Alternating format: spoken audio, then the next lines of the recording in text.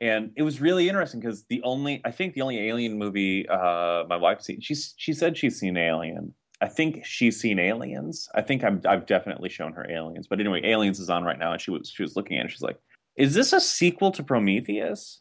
And And then you were like, technically, yes. yes, But I want to punch you for that comment anyhow.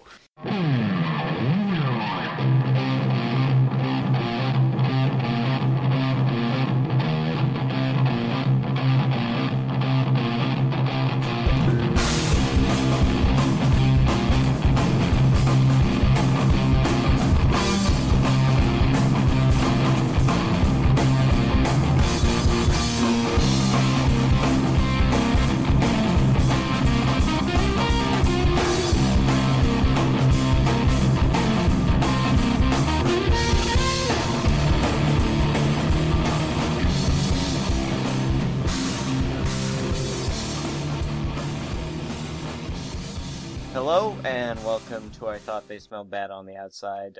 Not the podcast you need, but the podcast you deserve. That's a dark judgment on your listenership. Hey, I'm down like 30 subscribers this month. Screw them. Yeah. I'm losing people right and left. Screw the people that stay. Okay, I'm Scott. I'm David. And we got David back, like twice in 1 year. How did that happen? A little bit of witchcraft, a little bit of sorcery, a little bit of bribery, mostly bribery. Entirely bribery. I'll forward you my rates for next year. All right, will do. All right. So, pick of the week. And I guess I transitioned, so David can pick. What? No. You should have been recording that entire conversation we had before you hit record. It's almost like I do that and then save it for later. Well then, cut to. Oh man, what have I been picking on this week? What's been bringing me joy? Seen a Minecraft updated, but I can't log into the server, so that's not. Here's a timely pick of the week. Bubblegum Crisis Blu-ray just started on Kickstarter. And it's probably already funded now. It was only half funded when I checked. Yeah, that's in 24 hours, so it's funded. That's true. But still, it's a good deal. It's $50 for everything Bubblegum Crisis, not Bubblegum Crash, not anything like after that. Not 2040. Not 2040. Although that's on Netflix now, which is kind of nice. 2040 is okay. I think you get all the shows. You get some of the weird like music video stuff that they did. They're throwing in some bonus weirdness. Yeah, all the Hurricane live animated music videos and the Holiday in Bali live action video on 2 region-free Blu-ray discs. And then there's going to be additional extras available for download. And at the lower donation tiers, you can also have access to that. Stuff like line art and high-resolution artwork. So, yeah. That's a cool thing. That's a good thing. Other Japanese cartoon news, Space Dandy is going to be on Adult Swim. Before Japanese television. I know! That's...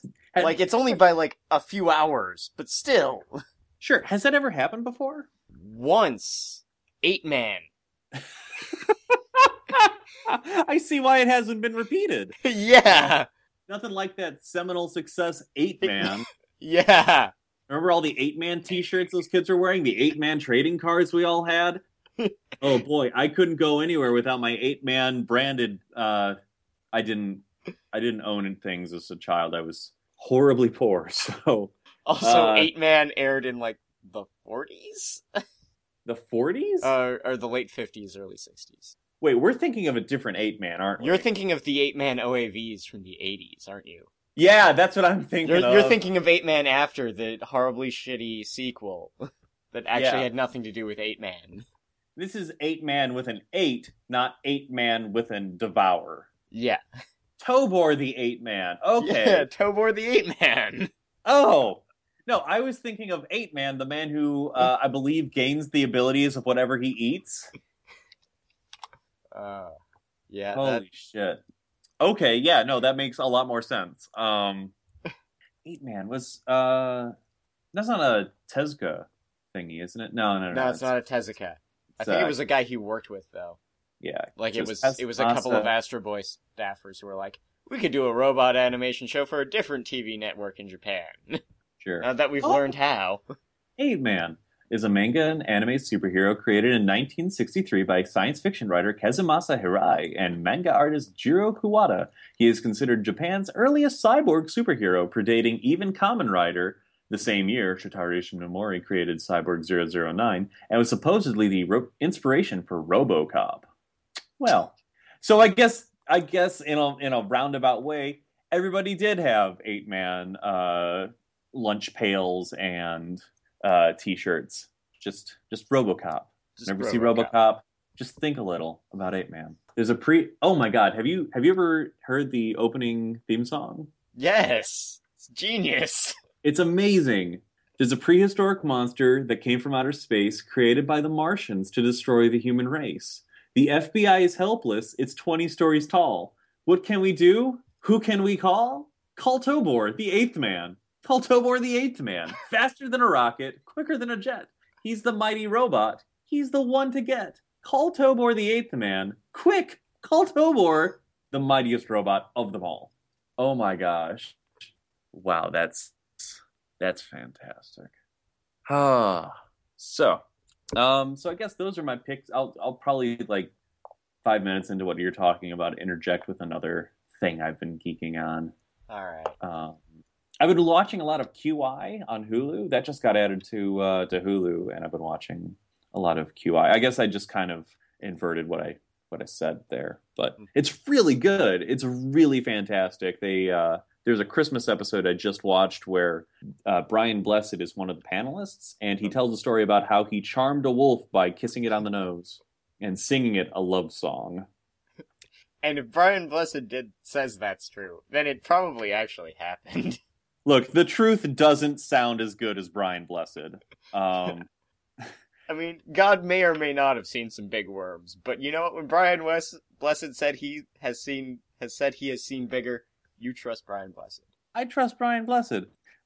When Gordon was alive, you know why he was alive? It wasn't because of his own strength and ability to grip. It was because he was proclaimed so by Brian Blessed. Yes. Because remember, his theme song was playing, and Flash Gordon's theme song only plays when he's getting his ass kicked. It's true. Brian Blessed counteracted the theme song with just one phrase. But they're really fantastic. If you're not familiar with QI, it's a British game show hosted by Stephen Fry, in which he asks a panel of usually just British comedians. Occasionally, there's some intellectuals also sort of interspersed. Only the ones that can pass a screen test. Yes. Once John Hodgman was a guest. Once Greg Proops was. But it's really, really good. It usually gets a little ribald. But there's always like the goal of the show is to stay in. And what's great is that he'll ask them these questions, and there's a very arcane scoring mechanic going on. It's usually the winner is the one with a positive score. I've seen games where the winner had 1 point and the loser had negative 40 points. So it goes all over the place. But people are scored not by if they get the answer correct, although that does give a certain point value that you never see or can understand, but also on how interesting their answers are, be it a joke or an interesting anecdote or just sort of going off on their lonesome into some strange corner of the English language. But no, it's great. Things I learned were that we get the word stereotype from a very old kind of printing press where the blocks were these solid blocks, and the Greek word was stereo. So each one of the little block characters were called stereotypes. And this when you would press down on the stereotypes, there was a metal bar in the print, and so you would push that down and make a sort of a swooshing sound and a clicking sound at the end. And so it would go, or as the French said, they invented an onomatopoeia, a sound effect for it, kind of like a bark or a woof. And the sound for that was cliche. So that's right. Every time you use a stereotype, you make a cliche. There we go. There we go. And So now you know. that's my pick of the week. All right, so my pick of the week is going to a little animation thing called Silver Spoon, Ooh. which is sadly only an 11-episode show based on a manga from the creator of Full Metal Alchemist. Oh yeah, And to follow up on an epic shonen series of magic and punching dudes and manly men and hot women, she wrote a story about a middle schooler who moves to Hokkaido to avoid his family troubles and, comes of age while raising pigs. Aw. She was that manga. What's her name? Hiromu Arakawa. Yeah, Arakawa. She was born on a farm, wasn't she? She grew up in the country. She's from Hokkaido, and she was she was a farmhand out of high school for a while before she sort of cracked the drawing. Oh wow! So that's basically all life experience there. Mm-hmm. I'm sure she had to skin a bear at some point. I've heard some really good things about that show. It is a very good show. Despite being sort of the country mouse and city mouse scenario, it doesn't go all Doc Hollywood about it, where it's like, oh yes, small town life is the best, and now it's like, yeah, life is just life. It's rough everywhere. Sure. So it's more kind of a sitcom show. It's a coming of age story. There's it's comedic. Like there's this whole thing where they have to there is an episode that's kind of regular showy in that they have to sneak out of the dorm, spot a new tractor that's coming across the highway. Holy cats, this lady is fat. Yeah, but yeah, they have to sneak out of the dorm to spot a tractor, and it is a regular show episode where they're running around and throwing each other things, and at one point one guy's throwing baseballs to the police dogs that have blocked off the road so they can sneak past. And of course, the city boy thinks they're actually trying to spot aliens. Sure. Because of a misunderstanding earlier.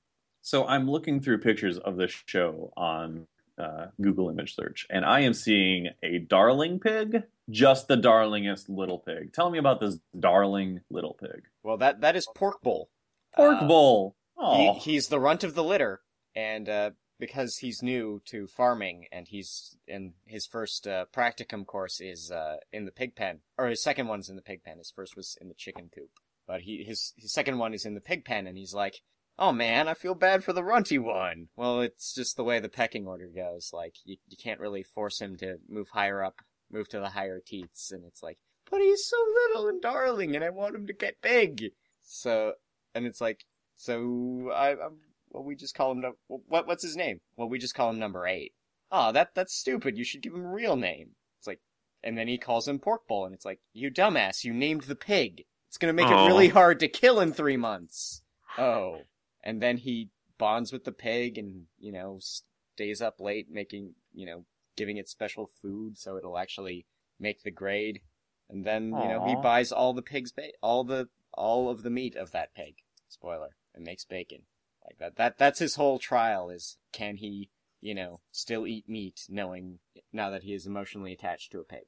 Wait, so they kill Pork Bowl? Yeah, they send him off to be slaughtered. No! But he's so cute! I know he's cute.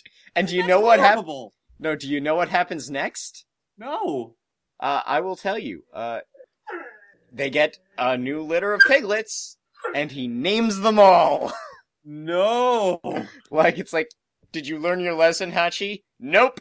That one's cutlet. That one's tonkatsu. This one's bacon. Oh no. My wife has a predilection for adorable animals, especially for cute little pigs.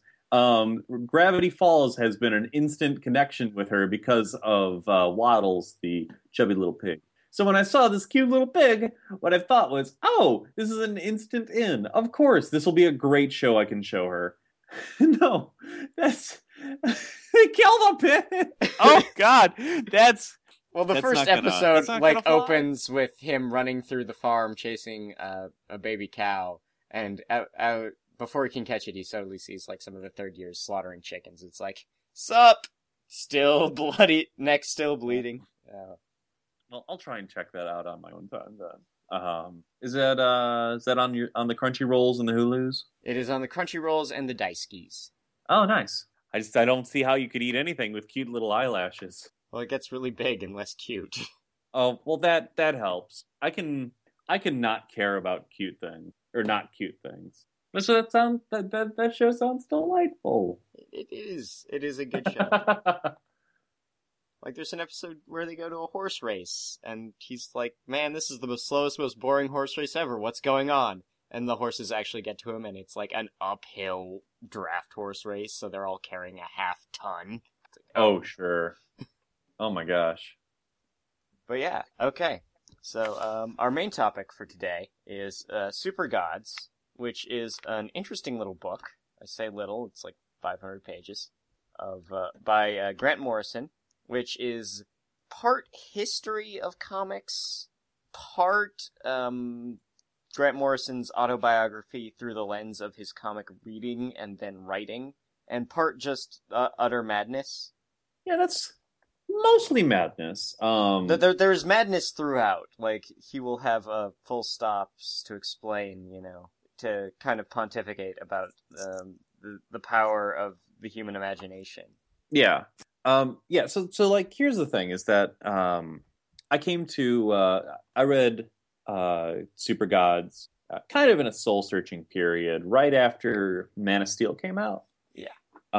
Because I felt a little let down by that movie, a little violated, a little enraged by that movie. So I read Supergods, hoping that I could find basically after Man of Steel came out, a lot of really good journalism about what makes good comics, what makes a good character, what makes these characters interesting. It was a good springboard for essays and conversations. Yeah, exactly. So it got my mind thinking about all sorts of different comic criticism. And Supergods had come out. It's a 2-3 year old movie or book at this point, and I picked it up and actually listened to it on audiobook. Although I leafed through, I read about half of it in a Barnes and Noble one day, and that's when I decided that I was going to go for it. And it's really interesting because, like you said, it's part just the history of comic. It's part Grant Morrison's theory on what makes certain characters who they are. It's part his own biography as he grew and became a comic book creator.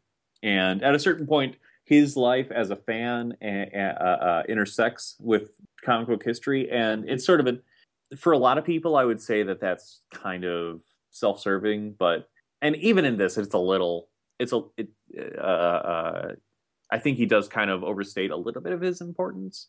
But he's Grant Morrison, Well, he blows Vertigo's power a little out of the water. Yeah. But then again, it's like, it's Vertigo. Those people are all his friends. Yeah, exactly. Vertigo was basically just DC Scotland for a couple of years. But while he's detailing his life, it also turns into a travelogue, a drugologue, where he talks about the various substances he intook and their effects upon his person, and kind of a low-level book of magic. So it's a pungent potpourri of various topics, all sort of intersecting into a Grant Morrison-y mix, which is great. Because I've read, I read those comics. I've read my share of Grant Morrison stuff, and I have at some points thought, what was this guy smoking when he wrote this? And now I know. He's written the book to tell me. Yes. I think he got tired of answering that question. It's just like, okay, this is what I was on when I wrote this. And then I got clean for a few months and wrote this. Mm-hmm. So I guess I was on withdrawal symptoms. Then I switched to this thing. Yeah. And it's a good read, though. It's always interesting, whatever the hell he's saying. And I don't agree with him in a lot of places. And I think we'll probably get into his actual topics at a certain point. But he's a good writer. Grant Morrison is a great writer, and there's a certain audaciousness to the prose that's really enjoyable. And so even when I think, oh, Grant Morrison, just shut up. You don't know what you're saying. Like he doesn't know what he's saying, but he doesn't know, but he knows how to say what he's not. I don't know what I'm saying right now, actually. Um, but he's very eloquent with the crazy things that he's spouting out. There's a line, like a lot of the book can be summarized in this one passage where he starts talking about Batman. I don't have it in front of me, but I've thought about it enough that I can paraphrase to, Batman is the Dionysian Satan to Superman's Apollonian Christ, the stones to his Beatles, and he could get fucked up on cocaine and not have a hangover in the morning. Batman was cool. And like that's the whole book, is he's hitting it from a pseudo mythological level, from a pop culture level, and from a weird mystical level. And it's interesting the places he goes. Yeah, and I guess the one thing I kind of want to start with is it is a damn shame that he is not writing the Flash books. Oh yeah. Like based on his what he has to say about the Flash in that chapter, it's like, fuck. I would read the Flash if this was what it was like. Screw you, Jeff Johns. Mm-hmm. Just screw Jeff Johns in general. He's not a cool guy. Well, yeah. Why does he get to write half the DC books? Because he's co-publishing. Because he made them more money with Green Lantern than any other book they're publishing. I know. I'm sorry, the literal answer is kind of depressing. Yeah, I know. So I thought there was gonna continue. No, something was going to go from there. You know, let's start with what he has to say from Superman. Okay. I'm going to lead off with probably my favorite quote from the book is, before it was a bomb, the bomb was an idea. Superman, however, was a faster, stronger, better idea. And that is Superman to him. And really, that's sort of the best way to come at Superman.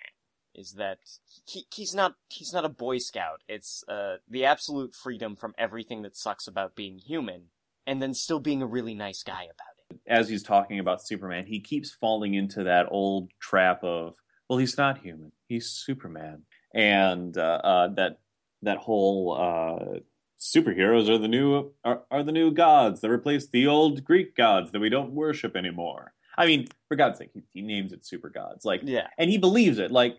A lot of people just say that pithily because they're like, oh, well, it's the modern mythology, of course. Yeah.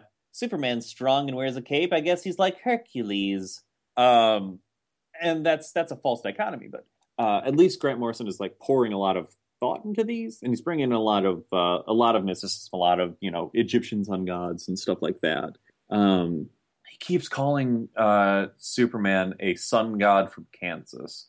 But I think what Grant Morrison does nail about Superman is the inspirational quality of the character. And I think that's, I love All-Star Superman. Great book. It's a great comic. And I think that reading, if nothing else, reading Supergods elaborates almost everything that he does inside of All-Star Superman. Because there's a lot of symbolism and a lot of references that only Grant Morrison is going to understand, and this kind of decodes a lot of it. He talks about at one point he talks about I think eating mushrooms in Nepal and being visited by these silvery beings who show him the vibrational waves that make the entire universe. And but at one point he sees the perfect being, and it's this gold creature that's living inside of the sun. And that's how he ends All-Star Superman, is with Superman living inside the sun, fixing it, and the powers of the sun turning him gold.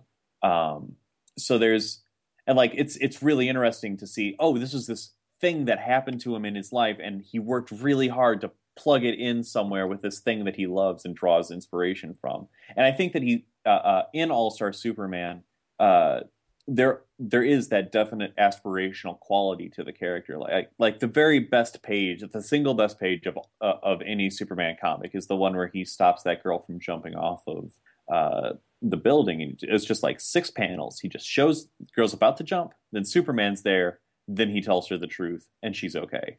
And and it's beautiful and perfect. And but then there's like a lot of also very aloof qualities to his Superman, where he is like this crazy god who knows everything and can do everything. He's just, just in my lab smashing together a sun. Don't worry. Yeah, Feed it to this I feed it to this space monster I keep in a jar. that's great. Now, to be fair, that's great. But like when he's like, I don't know if a world can survive without a Superman. I guess I'll just make one. And then he makes a planet where Superman wasn't there. And spoilers, it's ours. Like at that point, I'm getting I get a little I get a little turned off of the character because that's going to, I think, a level that I can't connect to. But I think that the idea that Superman is this inspirational figure that you can ask yourself, what would Superman do? And you can live a better life by that. I think that's good. And I think that of his many points, you can point at Superman and say that this character has had a positive influence on culture, on the people that have read comics. It's, without Superman, there are a lot of, there's no Batman, there's no Spider-Man, there's no entire realm of characters. Pop culture is less for it. Mm-hmm. But it's, he's right that, and I think that he's very helpful when he talks about Superman too. I mean, comparing Superman to the atom bomb, it's a lot harder to quantify the effects of a fictional character. It's very easy to quantify the effects of an atomic bomb. But I think that, I would like to hear, I would love to see what he thought of Man of Steel. Just going off of that he would go to those two places, and a city destroying bomb or Superman, and in Man of Steel, it's hard to tell the difference. Yeah. I would love to see what he has to say. Man of Steel used a lot of his language too. In that movie, there was wasn't there like a trailer that used a straight quote from All Star? Yes. The problem with Man of Steel is that you've got Goyer and Snyder and those two guys. That's not chocolate and peanut butter. Those flavors don't go great together. Mm-hmm. And I definitely think Snyder had read All Star and Goyer did not. Yeah. Yeah, definitely. And then he tells this weird story about going to Comic-Con and finding the perfect Superman cosplayer. Oh my god! And then just, sort of Stockholming him into being Superman for a few minutes for an interview. Okay, so I haven't read this book in a little while, so I'm a little foggy on my recollections. But holy shit, I forgot about that. That is the best story in that entire book. It's it's maybe the most Grant Morrison-y thing that could have ever happened. It's apparently he convinced himself, probably just a bit high, that this one guy, Christopher Reeve-looking guy, was Superman walking the Earth. And then just sort of grabbed him and was like, we need to talk to Superman about something. and the guy was clearly a big fan and got the character, because he gave him the answers he needed, I suppose. Yeah. And I love that. And he was so disappointed that he didn't actually fly away when they were done. Because he was Grant Morrison and he's high. Mm-hmm. But I love the follow-up too, that one of his friends is like, oh man, I wish I could have that happen. And instead he meets a Bizarro, and they can't, who goes to a party with him, gets drunk, they can't figure out how to get him away, so then they finally trick him by telling him the opposite. It's like, well, a party really is only fun when you're alone. Bizarro. You're wrong. Hello.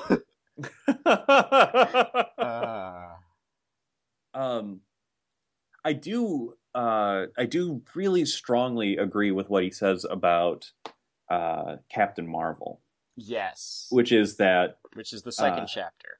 Which is the second chapter. And of course, Captain Marvel filters into his whole superheroes are ideas, are magic tautology. But because Captain Marvel, I guess he's just Shazam now, is a magic idea.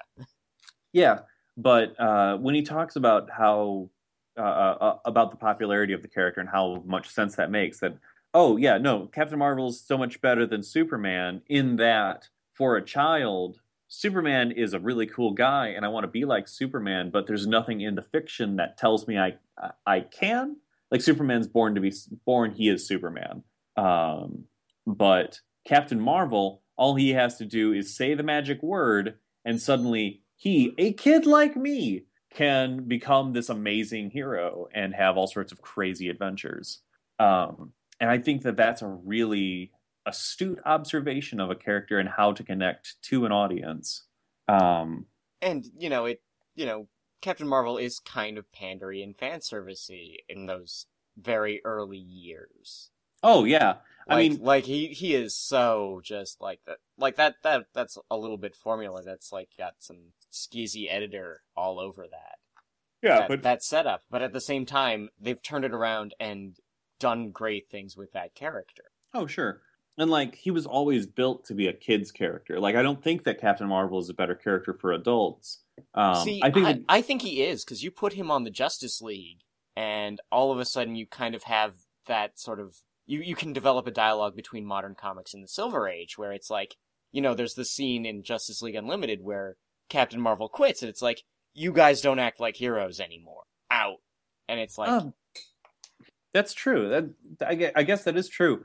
And I really like because he does bring like a he does bring a child sensibility, and I guess the Silver Age is nothing but a child sensibility when you get down to it. But I don't know. What I always loved about Captain Marvel is that like he's such a concentrated children's character. Like his best friend is a talking cartoon tiger. Yeah. Oh man, Talkie Tawny is like the best.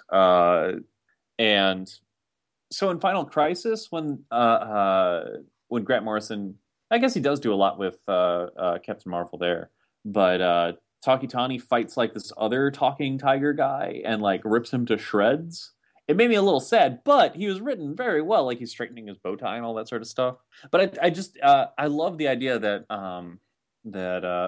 Captain Marvel and all those Fawcett superheroes could exist in these really cartoon worlds as opposed to Marvel and to a lesser extent DC, which would still try to attempt to be in like a real world. And this is something that I guess comes back to my long-standing issues with DC is that your universe has time travel and intelligent apes. Just embrace it. Go nuts. Oh, be crazy. Marvel always wanted to be grounded. DC was nuts. Be nuts, DC. Mm-hmm. And that's kind of why I like that Grant Morrison is writing the other half of the books, because it's like, he is dedicated to the idea that nothing from the Gold and Silver Ages that everyone thought was stupid should actually go away. Mm-hmm.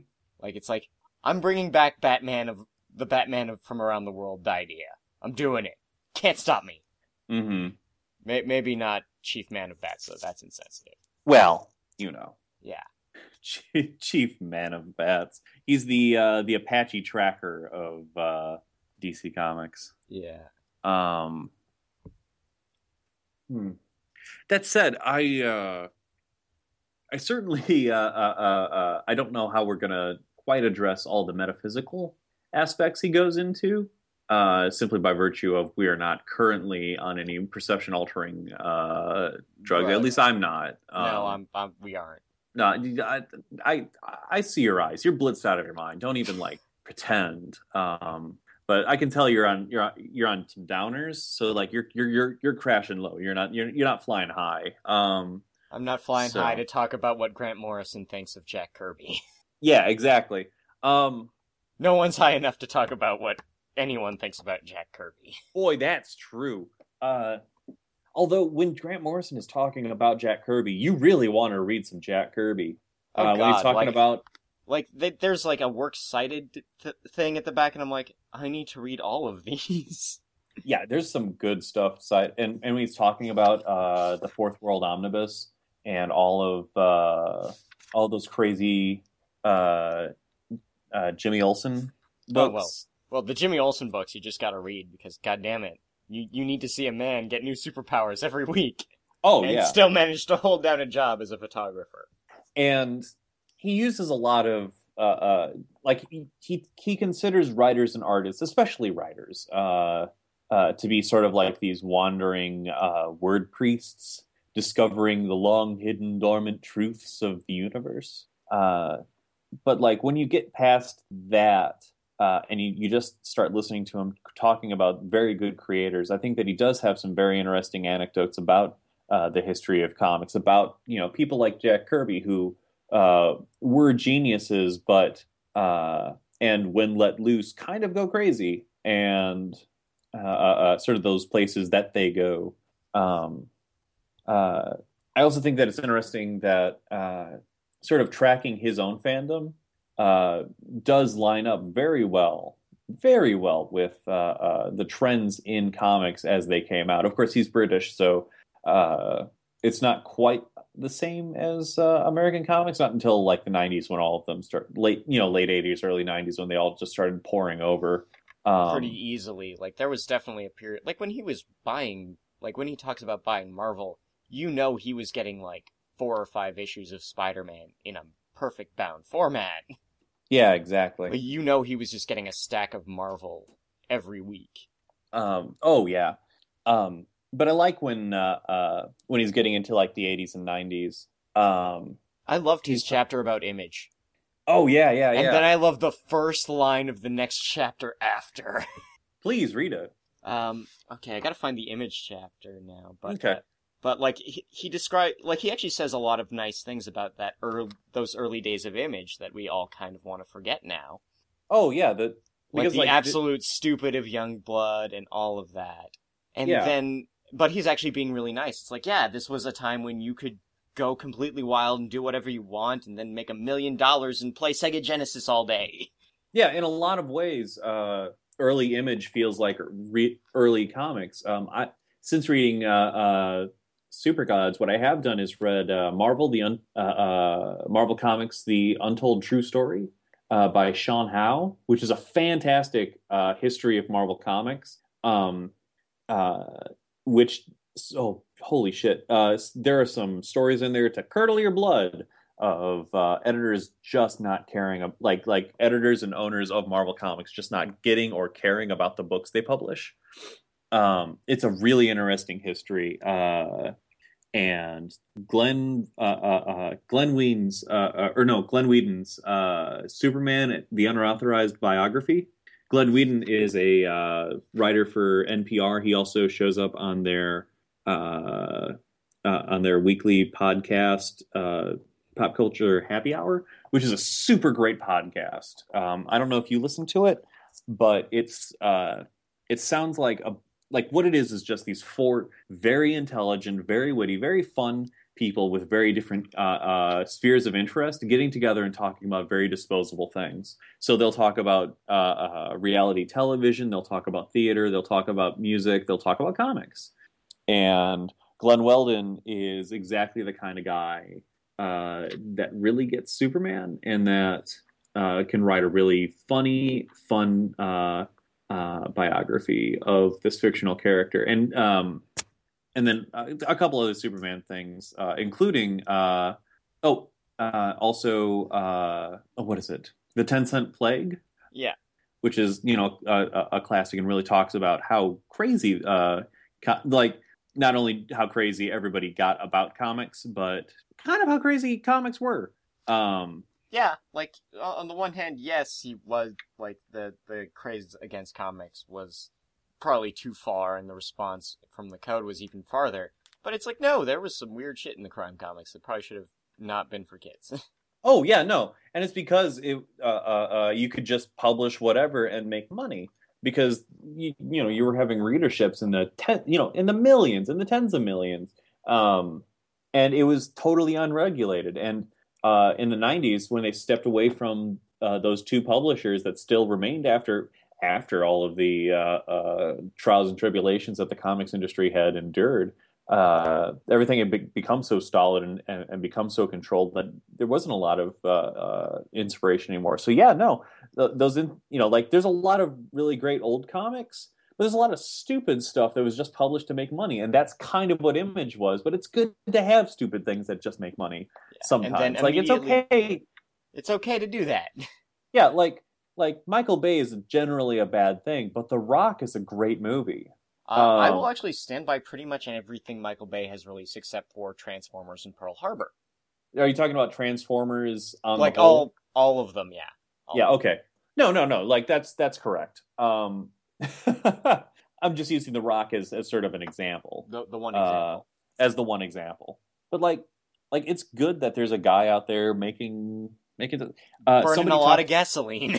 yeah, like in a lot of ways, Rob Liefeld, kind of the Jack Kirby of the '90s. Maybe not in terms of like quality, but in Quality, terms but of that just just sheer energy and enthusiasm for the medium. yeah. Like, Jack Kirby didn't really know how to draw feet either. boy, that's true. He just drew Like everything he as had a like two rectangles at odd angles. all he really drew were bricks. He would Yeah. just assemble Bricks people and and buildings. lines. Really, if Jack Kirby was around nowadays, he would just make Minecraft comics. Everybody would be made out of 4x4 block grids, and he would be so happy. And then he would just throw circles in there to fuck you up. But yeah, the first thing he says after the Image comic chapter is like, well, any cocaine high, you have to come down. I'm like, oh yeah, that is exactly what happened when Image imploded, was that we had all this energy going everywhere, and then it's like, okay, now we might actually have to produce something worth buying. yeah. But but like I love how he starts off so enthusiastic about comics. Like he starts off as a kid and he's like, "Oh my god, this world is so amazing. I want to be a part of it. I want to connect to this." And then he gets tired of it. He's like, "Oh, well there's nothing interesting here." Then he gets high in college and he's like, "Oh no, this is, I can peel apart the intellectual delicacy, like Jim Steranko boy, I might be mixing this up with Sean Howe's book now, where Jim Steranko's talking about getting high and walking around in Manhattan Square, talking about walking around Times Square on what was it, heroin, discussing Captain Marvel adventures. I think that's the other book. I think that's the other book, but still, like he goes into like those really druggy, really experimental space comics and stuff like that. And he says, "Oh no, now this was starting to turn into something that I could quote to my professors in college and not get laughed at."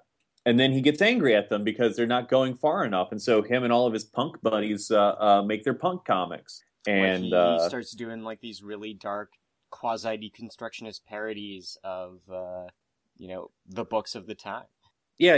And his chapter on all those really angry British superhero books is really, really interesting. Talking about what Flex is that? Mentallo and Authority and Yeah, Flex Mentallo, Authority, Invincible. Oh no, that's more recent stuff. I'm That's talking more about recent. like Marvel Man, which is getting reprinted. Like talking about Marvel Man and who does that? Major, the one in the gimp suit. Oh yeah. One sec, I can call that up real quick. Not Planetary, but he's still like he loves Planetary too. Here we go. Martial Law? Martial Law. That's it. Yeah. Yeah, like him talking about martial law. Like that sounds like a really interesting comic. And to be fair, Kevin O'Neill's art is fantastic. But then like there's also like this incredible childishness to all of that. And Like once he gets recognizes his own sort of adolescent dumb about it. Like he even concludes that chapter. It's like, well, I got over the adolescent introversion. It was time to meet some girls. Yeah, exactly. It's like at the end of all of that, when he started producing like as a real creator, but like you got to look at that and go, yeah, but I guess we were saying something as opposed to saying nothing, but all we were saying was "fuck you, Dad," and like at a certain point, you just have to get past that. And so, and it's in those last chapters of the book that he starts talking about really synthesizing all of these different aspects of comics that he's really loved into a cohesive whole. Yeah, and in an interesting way, that's sort of where comics is now, where, we've got enough editors and writers who like different parts of comics trying to hash out what comics are now. And so we're seeing bits of Silver Agey fun and some grit and, even just some of the crime comics coming back. Like, have you read Happy? No, I haven't. Okay, it's a 4-part miniseries that Morrison did, where a drug addict hitman and teams up with his estranged daughter's imaginary friend to take down just a bunch of sociopathic perverts. Oh my gosh! Like Happy is this little flying blue pony that helps him. That sounds good. It's absolutely insane. But yeah, it's an interesting idea. Like, if you're reading Grant Morrison's Batman stuff now, which I think a lot of people are, because he writes all the Batman now. Mm-hmm. This is an interesting sort of window into how he views Batman. Oh, yeah. No, the answer is gay. The answer is very gay and kind of high. And gay and high, but, also completely unstoppable. Like, this is, only a child could think one man could stop crime. And because Bruce Wayne is a child, he does. Yeah.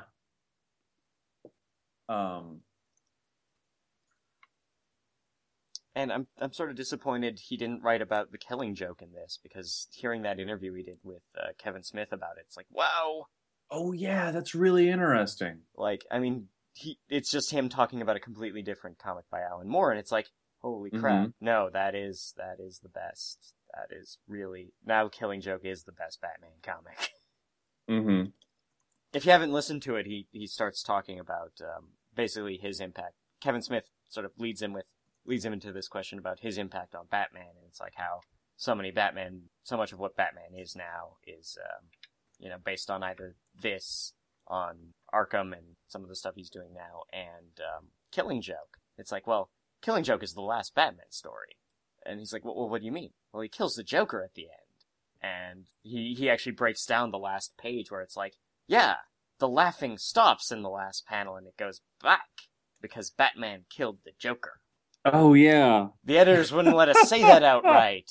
But that's what happened. That's how he wrote it. What was the most ludicrous thing you think Grant Morrison says within the scope of this book? I'll tell you what it is. Oh, you tell me that. Okay. It's when he's comparing Batman and Superman. Yes. And so he says, Apollonian sun god to Dionysian pleasure demon. And he says Batman is the Stones to Superman's Beatles. And then he says the Blur to Superman's Oasis. And, oh, God. And just for sheer Britishness and sheer dumbness, comparing Oasis and Blur both to Superman and Batman and to the Rolling Stones and the Beatles is the craziest, silliest, dumbest thing within the story where he talks about beating angels. There's one point, there's a quote where he says, "The day after I saw Jesus, something really strange happened." Like, in this book, that is easily the craziest thing he says. Yes. Like the Blur and Oasis. Blur and Oasis, those seminal pop culture touchstones. God, 90s alt rock of England. Blur. Like, I had not even thought of Blur and Oasis until this book, and then I forgot them until you reminded me. Oh yeah, no, I had to go to the Wikipedia page about Britpop in order to remember which two bands he brought up. I knew one of them was the one that did the theme song to Eden of the East, and that was as far as I got. But the answer is Wonderwall and song number 2. Yeah, Wonderwall and song 2. Ugh. Like, Grant Morrison, like, this book is ridiculously fun. Like, I would not recommend it as an authoritative history on comics. But if you know enough about history to fill in the blanks that he's skipping because he's too busy fanboying over Jack Kirby and the editors at Vertigo for keeping him in work for a decade, then yeah, definitely read this guy. Oh yeah, it's definitely the most objective book on comics since Seduction of the Innocent. Really, yes. You know what? There is too much value placed on objectivity. We are not writing science. Yeah, no. Subject all you want. There we go. It's the most subjective book. See, I thought you were just being ironic. Well, But no, it's totally just what this guy thinks, and there's no real illusion that he's trying to say that anybody else. I think that he's convinced that he's right. I think that at no point is he. Well, I think he is right in as far as he writes half the books for DC and edits a lot more. He's kind of a little bit right. Like, he has made himself right by virtue of his position within the company now. Mm-hmm. But, in a lot of ways, there's a lot similar with... there are many comparable aspects to Supergods as to, say, Gurren Lagann, which is to say it's one's a fictional narrative, one is a nonfiction memoir, but both are sort of this...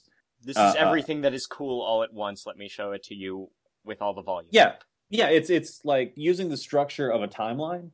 They tell their ostensibly, Supergods is the story of... I don't know what you're going and reading. What do you think you're going to get is like a history of superheroes. Yes. What is delivered is... or maybe you're going in expecting the story of Grant Morrison. I think for the purpose of what I'm going to say, to make this comparison work, I'm going to say you read it to read the story of Grant Morrison. What you get is at this point, I don't think you can understand Grant Morrison without understanding the history of comic books. Exactly. With Gurren Lagann, you go in expecting to get the story of these of Simon and Kamina and Yoko, and what you get is a history of all giant robots, and it's just kind of woven into the fabric of it that if you watch Gurren Lagann, and somebody like takes you aside and just points out, first quarter, that's the 70s, second quarter, that's the 80s, third quarter, that's the 90s, fourth quarter, that is Gurren Lagann. Yeah, that's this show. That's this show synthesizing everything that it's learned up to that point by everything that it's watched. And like if there was a prose accompaniment to it, it would be going down these weird little things, talking about, I really want like a full just like almost like after every episode we sit down with the writer and the director and maybe one of the storyboard guys, and we rotate that a little and just say, so what made this episode? And have them talk about it for another 15 minutes. Yeah. Remember when Mazinger hit, guys? Like that, didn't that change all of our childhoods? Remember when we got, when Zeta Gundam hit and it was like the most mature thing we had ever seen before. Remember when we ourselves made Evangelion and suddenly the enemy was unknowable?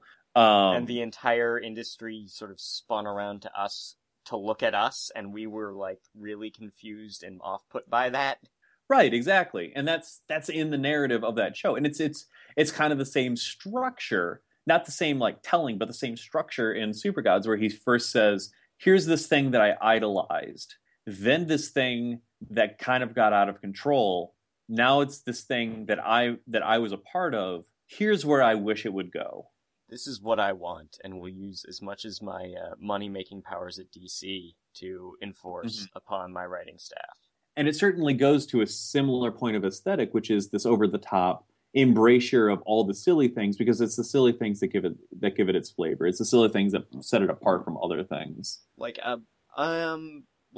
What was the story arc of Superman that inspired the Superman versus the Elite movie? Was it also called Superman versus the Elite? It's called What's So Funny About Truth, Justice, and the American Way. Anyway, that was it. That was that storyline, and I'm like, and that is exactly, I think, like Grant Morrison wishes he had written that. I think because it is a bunch of '90s style anti-heroes showing up in Metropolis and getting a lot of press buzz and praise from law enforcement, and everyone is on these guys' side, and they're just running around killing people. And eventually it all breaks down as things get too crazy for them. And at the end of it, all Superman can say is, look, we live in a complex world of time travel and super intelligent apes. Your tough, no-nonsense solutions don't hold water here. Mm-hmm. And it's like, that is what he wants to say to DC. Yeah. And you see it, because every time they try to be tough and no-nonsense, you get Cry for Justice. Oh, boy. Fuck that book. Yep. Or you get Identity Crisis. Oh. Yeah. God. Yep. Countdown. Ugh. Like it never goes well for DC when they try to be real. Because Gotham is not a real place. Gotham is a metaphor. Mm-hmm. So I don't know, man. But the book's good. Like, this book is really good. I'm glad you recommended it to me. And I will tell people to read it now. Mm-hmm. Unless we lose all our subscribers for my comments at the beginning. If you're still around, you're clearly very devoted to me. In which case, you should go to gimmicktees.com from tinyurl.sbopod and buy a t-shirt, because that helps me out. Oh. I like your brazen style, Scott. I like it a lot. No, the only reason they're a sponsor is because I actually like their t-shirt designs. Mm-hmm. Like, they've got a medieval woodcut of a dude holding the Millennium Falcon. Oh, nice. Because it's Millennium Falconry. And I'm like, yes. That does not have any 8-bit shit on it. You are clearly winning at internet t-shirts. Good, yes. Well, I gotta get, I think I gotta get rolling, so. Yeah, well, this has been an episode. This has been an episode. It's been an interesting discussion. And, if you have not read the book, none of this made any sense to you. I'm no. Sorry. Well. But until next time. Until next time. I thought they smelled bad on the outside.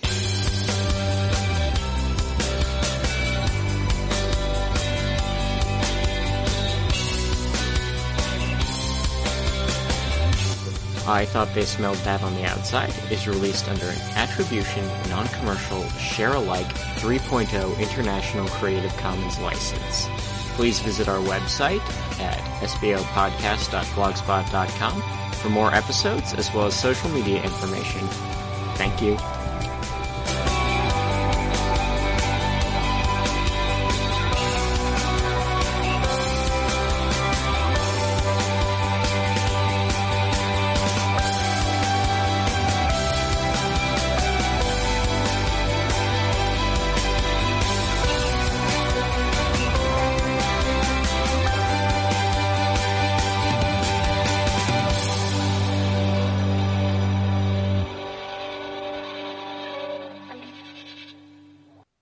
We forgot to talk about the time that he had to fight a scorpion god.